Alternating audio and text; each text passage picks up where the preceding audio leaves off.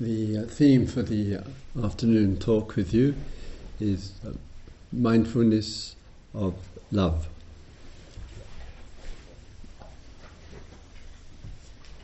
Of the extraordinary, wide and diverse expressions of us as human beings, one of the most important and significant in the field of existence is the place of love. It is rather central, we might say, to our life. It has enormous influence in the way that we share and offer it and make it available. It has enormous influence on us throughout the duration of our life in the capacity and the receptivity that we have to receive love. It shows itself in a whole variety of activities. It can mirror and confirm itself in the way that we think, what we say and what we write, what we do, and at times and regularly enough we experience the absence of love, and it generates concern for us as thoughtful human beings when there is reactivity in the absence of love, friendship and kindness from ourselves, and of course, and equally so, when it's coming to us from the other or the others.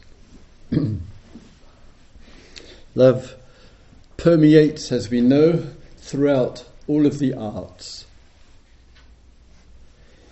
It influences the world of poetry and literature and music and theatre and cinema and dance and much, much more. It's one of those areas of life which, on a day-to-day basis, to live a really fulfilled, insightful and nourishing life, we could live with one single question used in a rather insightful song, and the question we could live with on the day-to-day basis is very simple: where is the love? And this, as a meditation, as a mindfulness, as a theme with you this afternoon, I would like to touch upon. There are different ways of expressing it, and one thing to make clear from the start: it does not rely upon nor depend upon feelings. There is quite often a view or a tendency that we have to associate love in a rather narrow and exclusive way with the feeling world. It's much deeper than that. It's much more expansive than that. It can include it, that means the feeling life, and love can be without the feeling.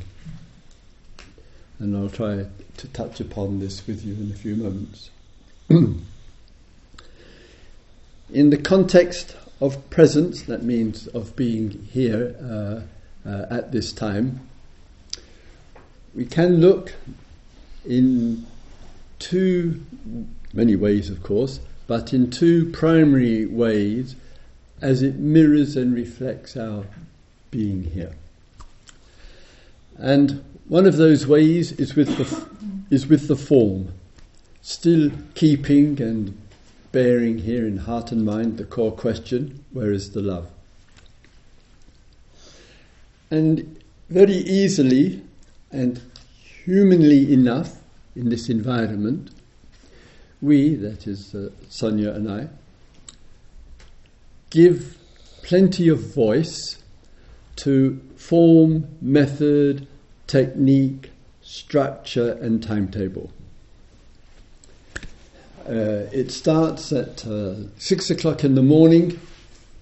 Some of you who have sat other retreats elsewhere, or like in the monasteries where we started at 4 a.m. So some starting at 6 a.m. You can rightly so think of it as a real holiday camp here at the Ward House for a week. And the day moves through its forms and its structures till around 9:30 or so in the evening. And, as mentioned, a lot of priority is given to the sitting, walking, standing, reclining form. When there is an excess of investment in the form, it's an important point here. When there is excess, too much, thinking about the form of the breath, of being with the body, of the method and technique, when the mind exaggerates the place of the form, one of the confirmations of it will be, in the mind, am I doing it right? It's a common response.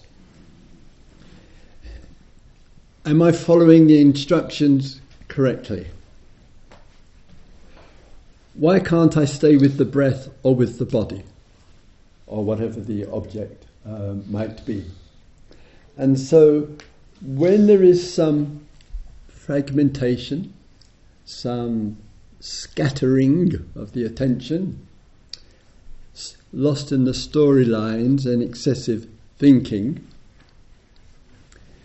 in that stream of that mental activity and the story which is taking place, there will be thoughts arising in it. And the thoughts will have a memory. It possibly could be the memory of the instructions. Oh, I should be in the present moment. Oh, I should get back to my breath. Oh, I should be more mindful.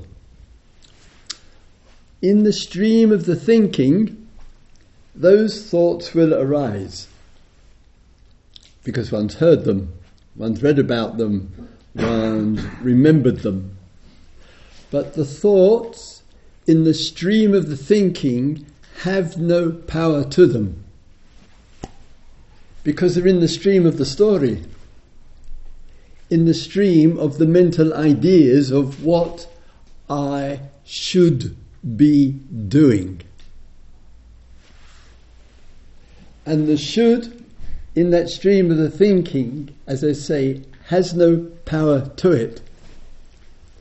And when there is the absence of that, in the being, the human being, will come more conditioning, and as touched upon with you a little bit yesterday, with the new thought, not the old thought, of, oh, I should try harder. I should push myself a little bit more. Where is the love? And we do this again and again and again. When on earth are we going to ever learn? And then we ask ourselves, and sadly you have to ask us as well, the teachers. We ask ourselves, I need to love myself more. How do I find more love in myself?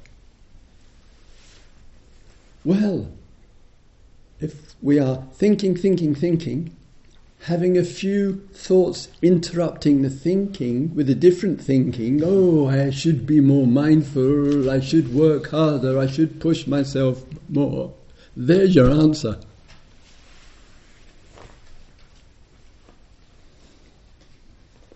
We're cutting ourselves off from what is profound and deep and beautiful because we think that our dear mind can work it all out. Our dear mind is in control. Our dear mind will give us what we want. And what we deeply wish for is to know love. And the love has to inform the mind. It's a receptivity to it. And pressing ourselves and pushing ourselves hard and trying to be somebody and to get what we want is a rejection of love.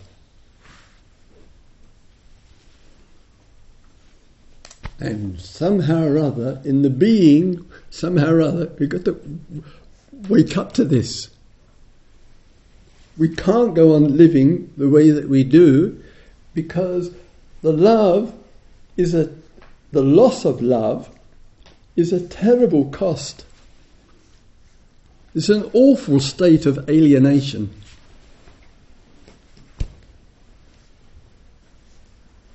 Our meditations, in its formal sense, genuinely is to keep alive that core question I asked at the beginning: where is the love? Not am I doing the practice right? Not am I following the instructions correctly? Not I should be pushing myself a little bit harder. That's not the issue. And that interest in love, but the word, because I know quite often with these themes, a person may ask, "Oh, what does love mean?" Honestly, it's tragic if we have to ask each other, "What is love?" I mean, come on. Doesn't need Christopher or yourself to use your mind for it. So when we explore this four-letter word, which is much better than the other four-letter word, when we explore this, it is an umbrella, understand, concept. It embraces a wide diversity of meanings. And mindfulness of love includes all that comes under the umbrella. And to give it terrific significance, obviously, friendship is love. Kindness is love. Generosity is love. Gratitude is love. Appreciation is love. The ability to see beauty is love. Respect for the other is love. Non-harming is love. Being sensitive is love. Being respectful is love. Listening to the other is love. Finding the quietness of the being is love. Taking care with our inner life is love. Taking care of the other, the animals, the creatures, the environment is love there. Being artistic and creative and generating something beautiful is love. My goodness me, the whole life is about love. A meaningful life, a purposeful life, a creative life, a meditator's life, a mindfulness life. It cannot function without the recognition and knowing where is the love. It makes all of these practices meaningless without it. And a good man doesn't mind me quoting the Buddha for a moment. Ananda went to the Buddha. Very powerful thing to state. And said to him, isn't all of this practice about metta? Metta is the Pali word, means love. It means friendship, and it means loving kindness, and all those other aspects of it which I just referred to. He said, isn't this Dharma way of life, this spiritual way of life, this inquiring way of life, however you might like to say, isn't half of it about really finding love? And the Buddha said to him, "Don't say that, Ananda." Ananda was his attendant. "Don't say that." He said, all of this life is about love, and all of these practices are about it. It's given that much profound significance there.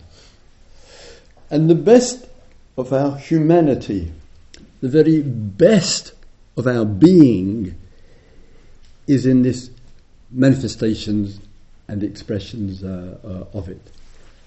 So let us, in the forms that we have here, really take a real interest and just quietly remembering in multiple ways the expressions of friendship, kindness and love come through the being.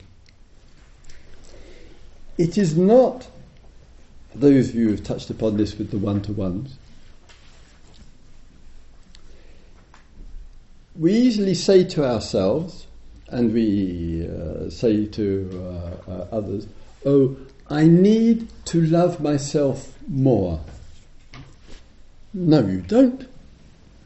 It's a nice idea, but it's doomed. It's a hopeless endeavour. Because when there is, "I wish to love myself more," the very wanting there is no end to the wanting. It will go on through one's life, and there will be a view of a gap. The gap can be, in the past, I haven't been loved enough by you know who. And in the present, where I am in the present, therefore I can't love myself enough. I need to love myself more.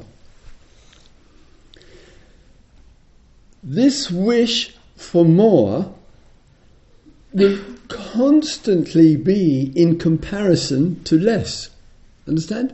If I want to love myself more, then I love myself less. But the more will never be enough. And there will be consistent comparing of one's love that one has with what I should have, because I want more. And I then will look around other human beings and think, they're so lucky. They've got more love than I've got. There. Why do they love themselves more and I love myself less? And this view passes through the whole life.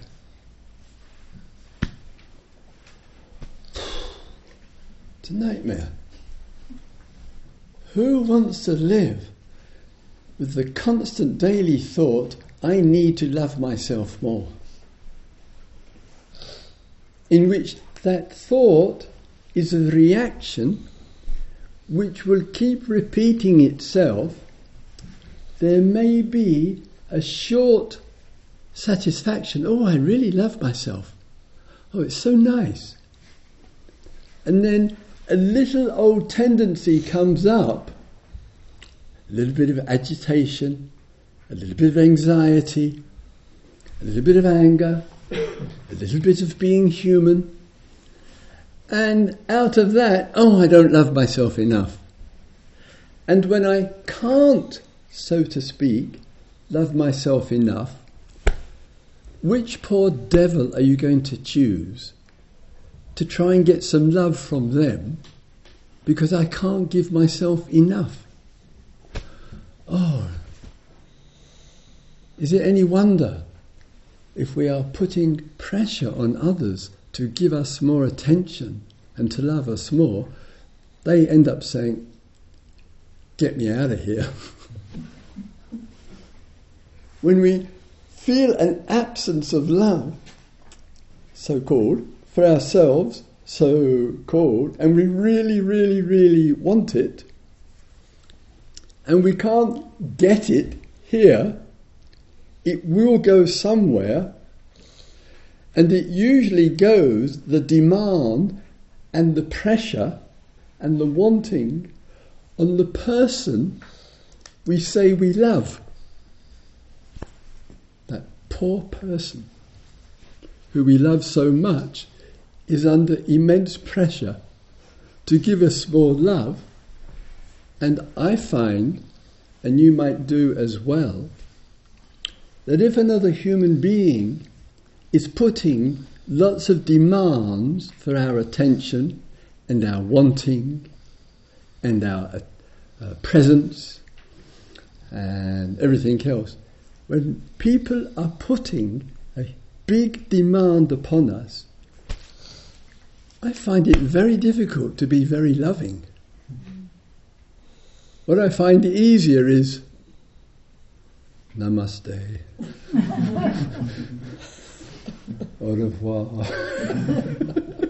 bye-bye, come and see me in my next lifetime, whatever it might be.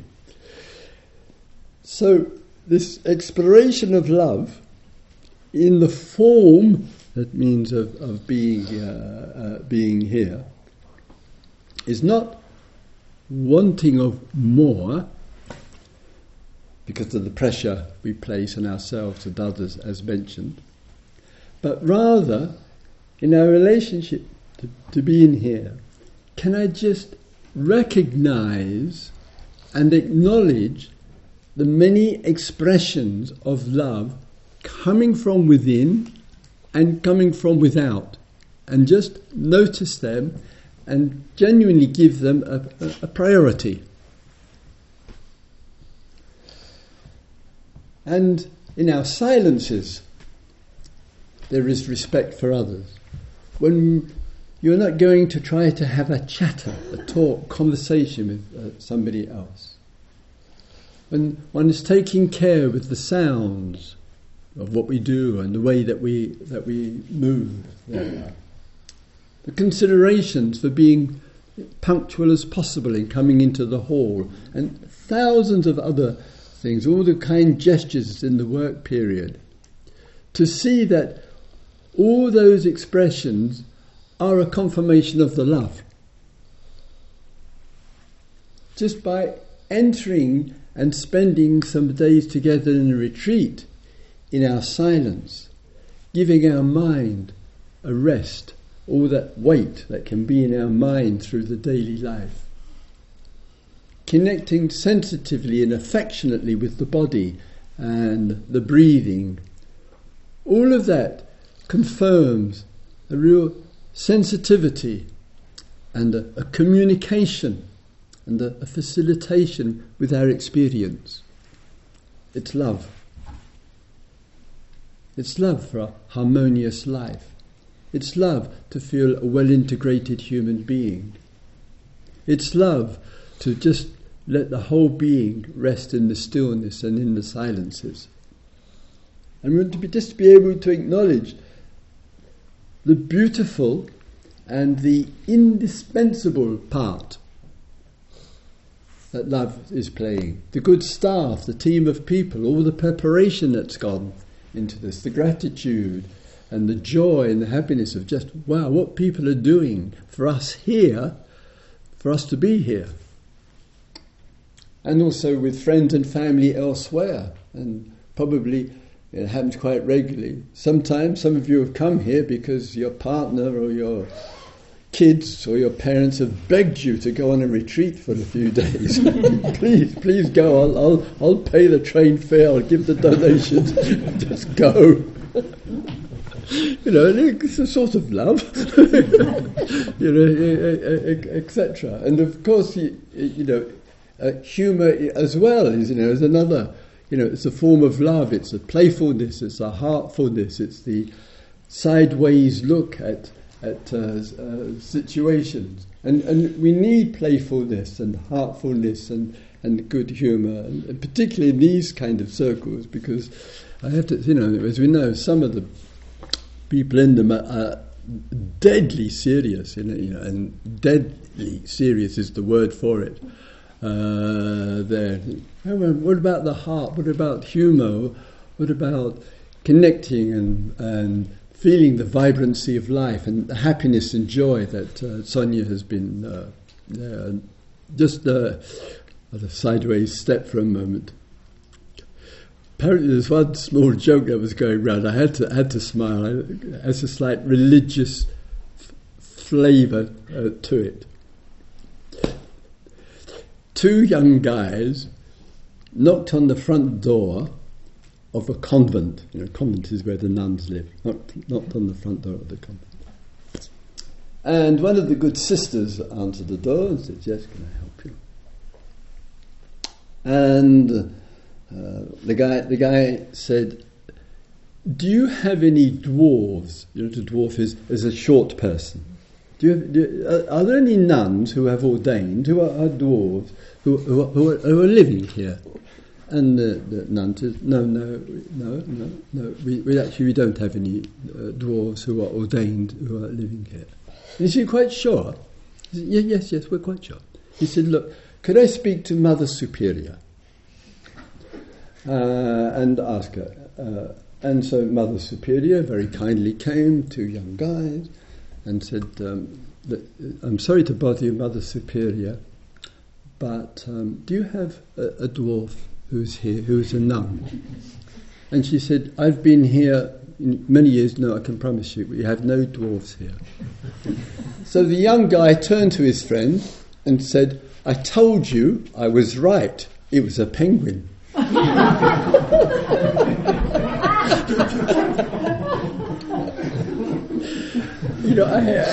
have no idea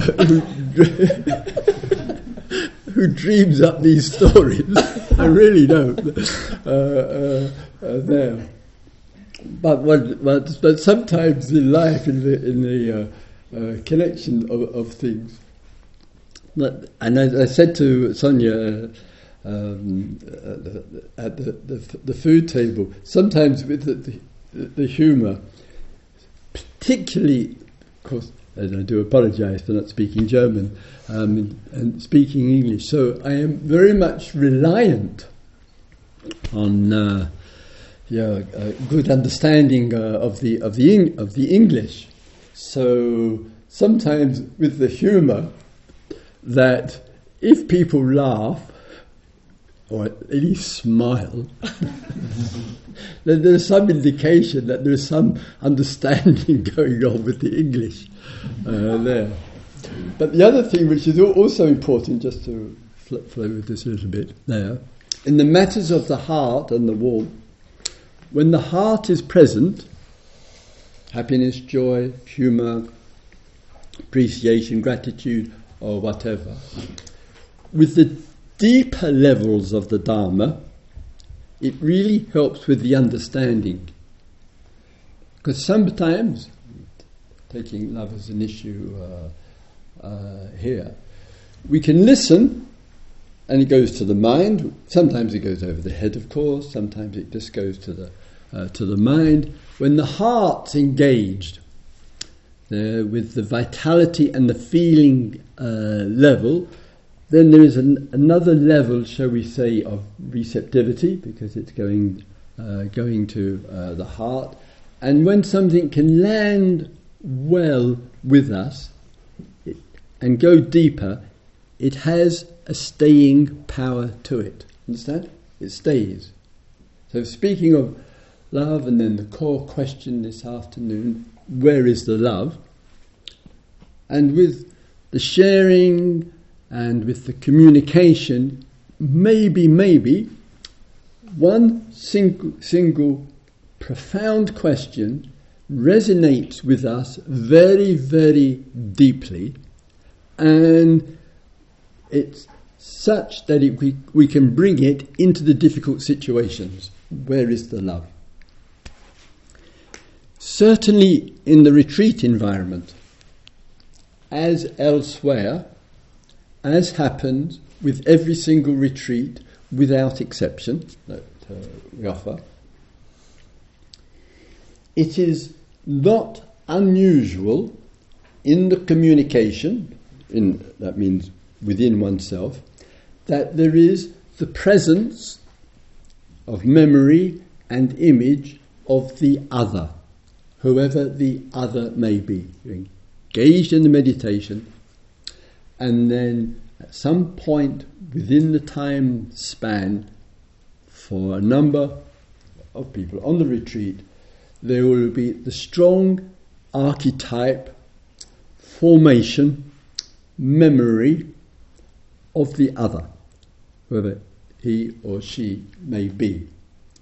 And then there is a relationship to the other in the formation.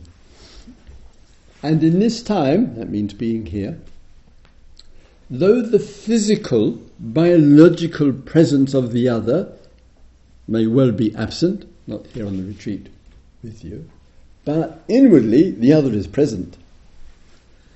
And in that dynamic, that duality, oneself, so to speak, and the other, in that duality there is a gap.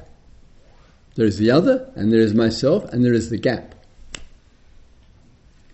And the question is back to the same question: where is the love? And very easily in the gap there can be a reaction to the other. So the react, means that the old is repeating itself. It's a reaction.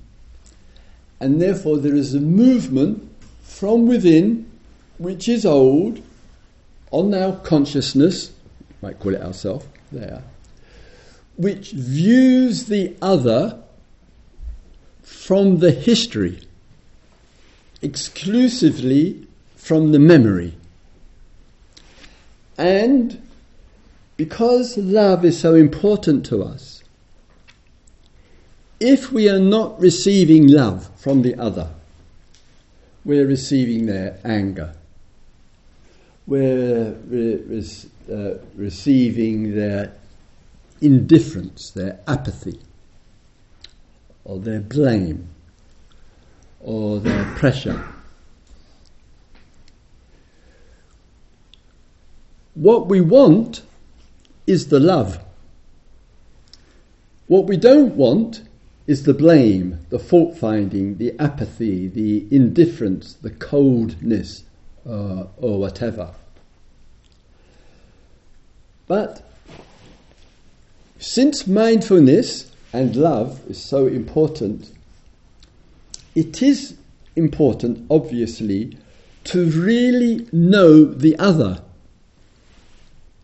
And sometimes the other does not have the knowledge, the skills, the methods, the understanding of how to find love, to know love, to reveal love, to show. The person simply does not know.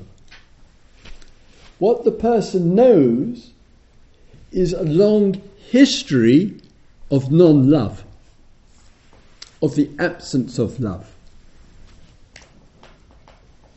And we, who wish to know what love and explore love and express love, find ourselves in the face of another who not only find it difficult to offer, share and speak and give, shall we say, in the language of love, but the person there has no tools to change.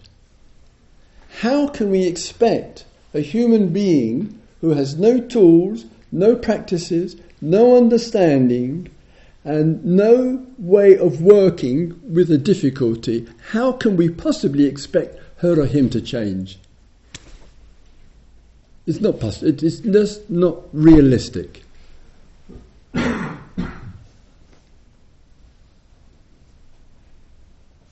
And we wait, and we want, and we wait, and we want, and we try to be kind, and we try and be thoughtful, etc. And we cannot find that which we wish from the other because the other can't give it to themselves.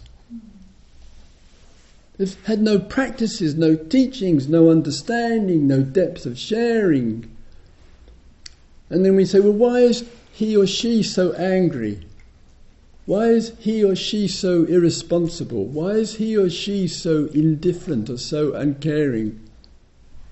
What does one expect?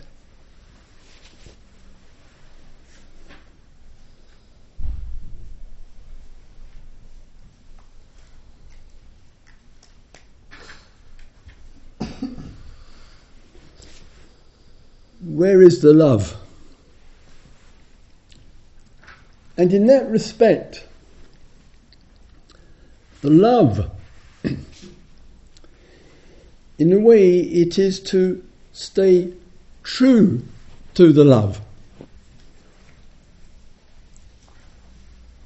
And it's not that important if the other doesn't know about it, doesn't understand it, blames and attacks us or whoever. Then it's up to us who have some access to skills and practices and knowledge. We have the duty to show what the love is and to stay true to it.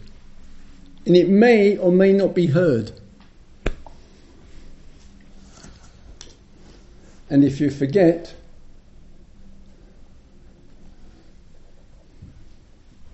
Western culture has a strong religious history, or sometimes questionable, I know.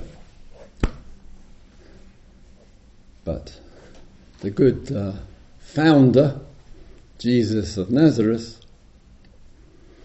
whatever we might say, he stayed true to love.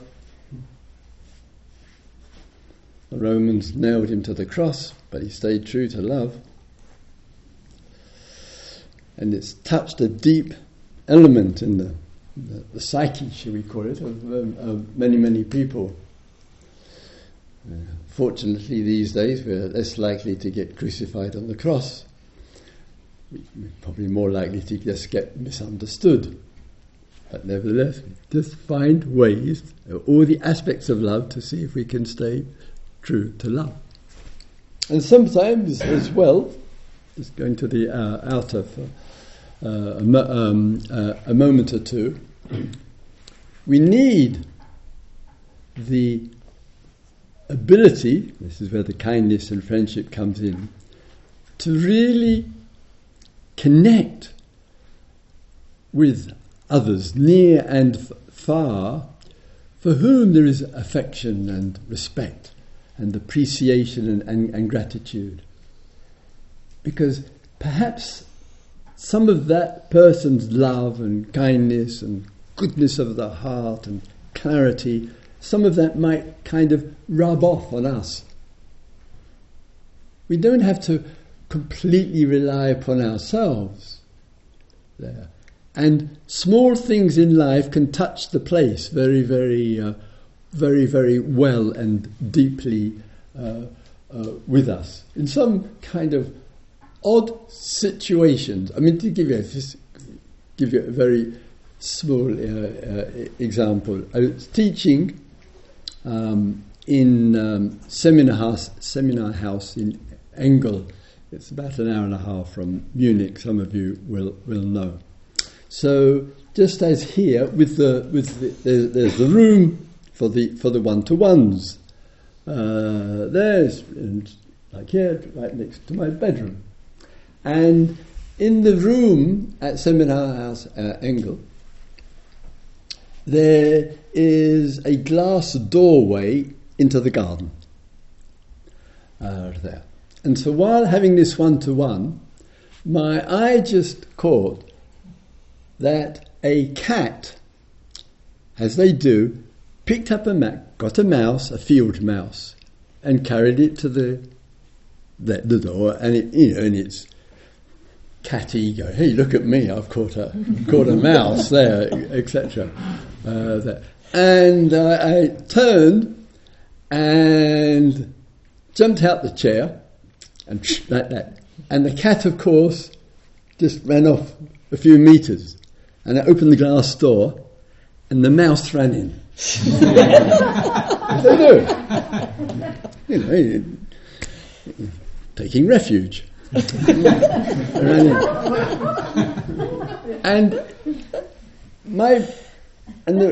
And there was a room. There's hardly anything in it. There's a cabinet, you know, with bits and pieces in it, and a table and a chair. I looked everywhere for this mouse.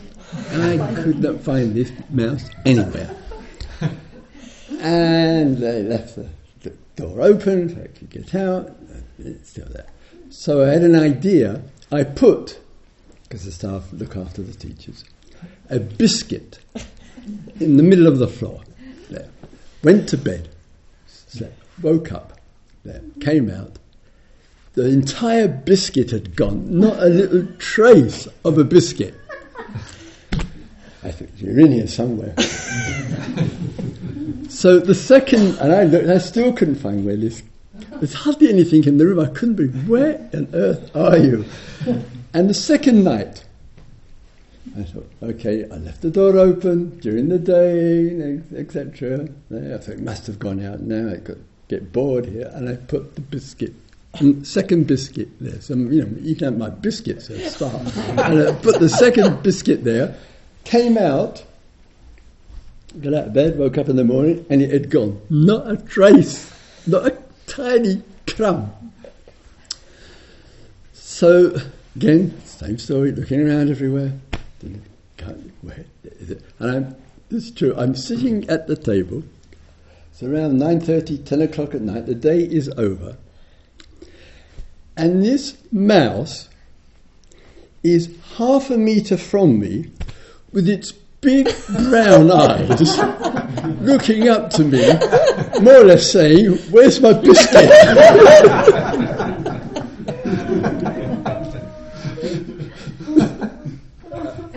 And I said to her, look, you're eating all my biscuits up, etc.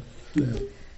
Though sometimes in the kind of small acts of kindness, you know, whatever, playfulness, biscuit, or whatever, how it can bring about, you know, such a response. The small act of love can bring trust.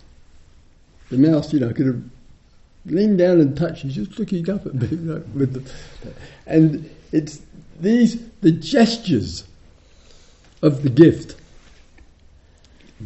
do get renewed with no guaranteed and replaced and touched upon there. Not always, obviously, that's why I made the reference to Jesus, but much of the time, that which we give, which we call love under many names, 1,000 names, that which we give often and easily and regularly is received. It comes back to us tenfold. That's the power of it. It's such a powerful presence and force in our day-to-day life. And sometimes at the larger level, again with this, I touched upon this, with the staff today at the dining room. I was in India just a couple of months ago. Sonia and Anto were there, and we have a school in Bodh Gaya. We started actually initially by giving classes in the monastery to the kids, you know, in the morning, telling them a story and stuff like that. And while there in this year, I heard that the chief minister of Bihar, like the governor, you would say in some other places, had issued in 2018 a new law. Whoa. And the law that he issued was, for the whole state of Bihar, he banned the production and drinking of alcohol. Now you can imagine what would happen here if that was done. But in India they do these sort of things. And the part, and as always, there's some political motives in these things as well. But part of the reason behind it was the illicit alcohol being produced, and there have been far too many sicknesses and deaths from it, the increasing amount of alcohol problems, and often, of course, men over drinking, spending the money, hitting their wives, and so forth. And the outcome of all of this was that, of course, he had a massive vote of appreciation from the beloved Muslim community, because it doesn't drink, and they really appreciated it. And he had a massive vote as well from women tired of their husbands spending, or their fathers spending money on alcohol and the violence that can come out of it. And of course, so his election was there. So being an kind of Roman Catholic, and it's an interreligious school, there at least 20% of the children are Muslim kids, and Hindu and Christian and Buddhist. I said to our head teacher, who's Catholic nun, I said, but what are you doing about it? Because there's the bread and wine for communion. What are you doing about it? Because it's banned. And she said to me, Christopher, we're smuggling, understand smuggling? We're smuggling in the wine from the next state in empty Coca-Cola bottles. I thought, brilliant. A wonderful use of creative imagination.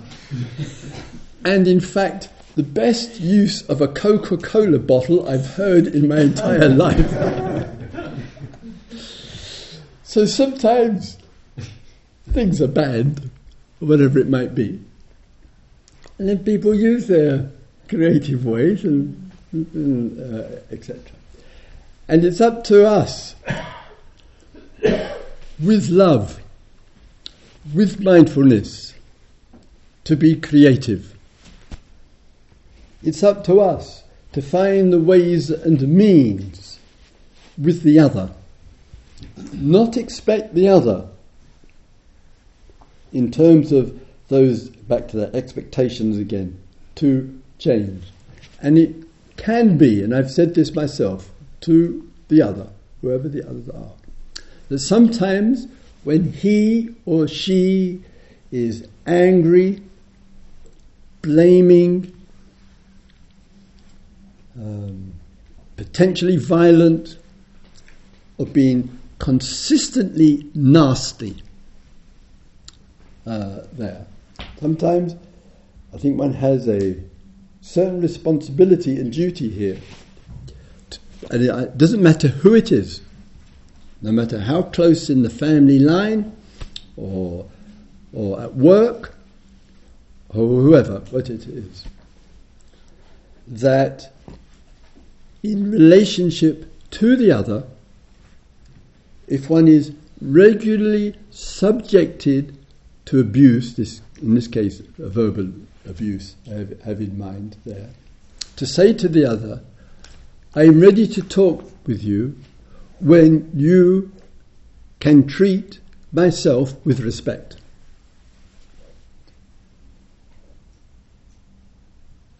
When we can talk without the attack and the blame and the anger and the fault finding. And when you are willing to commit yourself to that, I will be available for you, and if you're not, I'm not available. And it doesn't matter who you are. Who you are. because it's too much to be in the company of the other, the bully, the nasty person. Sometimes there's reactivity, of course. Sometimes we might say something which we regret, and we recognise how hurtful it was. What I have in mind here, of course, is a situation where it's consistently negative, hostile, nasty. As soon as one arrives, one is already feeling tense before one has even spoken to that boss in the office, to that parent with their unresolved issues, to that neighbour down the street, or whoever it might be. And we have to stay firm and clear and communicate out of respect for ourselves, and having the confidence with the other to communicate to her or him one's position, and not keep expecting that by putting ourselves in front of the other again and again, the situation will change, because the person's history is consistently negative.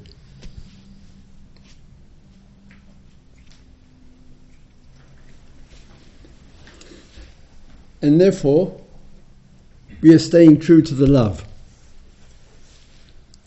And sometimes it does happen that the other, whoever she or he is, does start to reflect, does start to possibly look at himself or herself and realise what it's like to be on the receiving end of the attack. And that might start to change.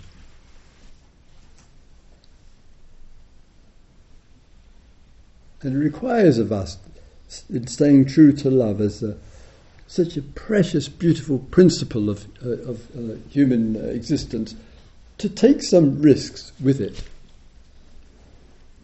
A friend spoke to me the other day, and in a very difficult, long-standing relationship. And the partner said, as a threat, I can't go on living if you leave me. I'll kill myself. I'll do something terrible. It is an enormous pressure there on the person, and it's a manipulation. It is a way of keeping control. And the outcome of that for the person on the receiving end is, of course, a lot of fear, distress, anxiety, and inner uncertainty. It cannot help the other because of the anguish and the conflict and the confusion that takes place. And sometimes, in the taking of responsibility, this is my view obviously here, for our lives, the other has to take responsibility for his or her action, for what she or he does. So that in the communication, we may move out of a relationship, as an example, whoever it may be, but always keeping the door open to love, to friendship, to connection, to communication, having access, but making it extremely clear one is not going to stay in a situation because of a threat. There's no dignity in it. There's no integrity in it. And there's no help for either in it either. And sometimes in life, I know for others here and other retreats, the situations of exploring love really, really can challenge us. Really challenge us there. but it's worth the exploration. It's such an extraordinary thing to live with love and to explore it, because one of the things that it does finally with us, it makes it extraordinarily clear in life, in the deep commitment to love, to knowing when we're not loving. And sometimes our love is in our silence. It's not in the feeling. Sometimes our love is in the thought. It's in the stillness. It's in the not doing. It's in the not saying. It's in the equanimity. It's in the presence. It may not be felt. The mother in the night with her baby, the father with the baby, may not feel like getting up because the baby is screaming. The feeling to do it is not there, but the knowing is. And one gets up, and as parents here will know, walking up and down, baby in arms, screaming in the ear. It's part of the cycle. When I was doing it, I had a mantra. It was a very good mantra. I recommended it. Dogs bark, cats meow, and babies cry. And I would say this. It made it easier for some strange reason. The walking up and down. There. So though the feeling is not there, something else is moving. And I say, this is love. This is support. This is presence, or whatever. So let's not rely on the feeling for the confirmation of love. It's much bigger than that.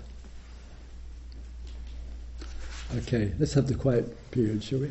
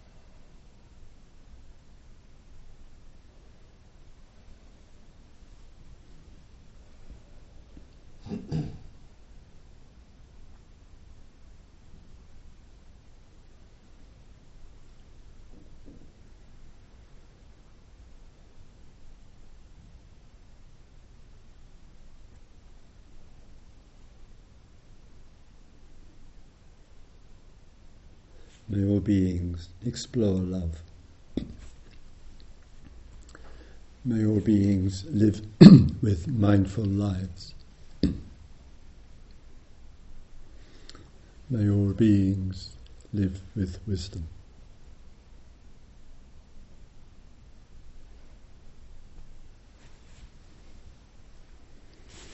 Thank you for lending an ear. The time's 4:45 and time some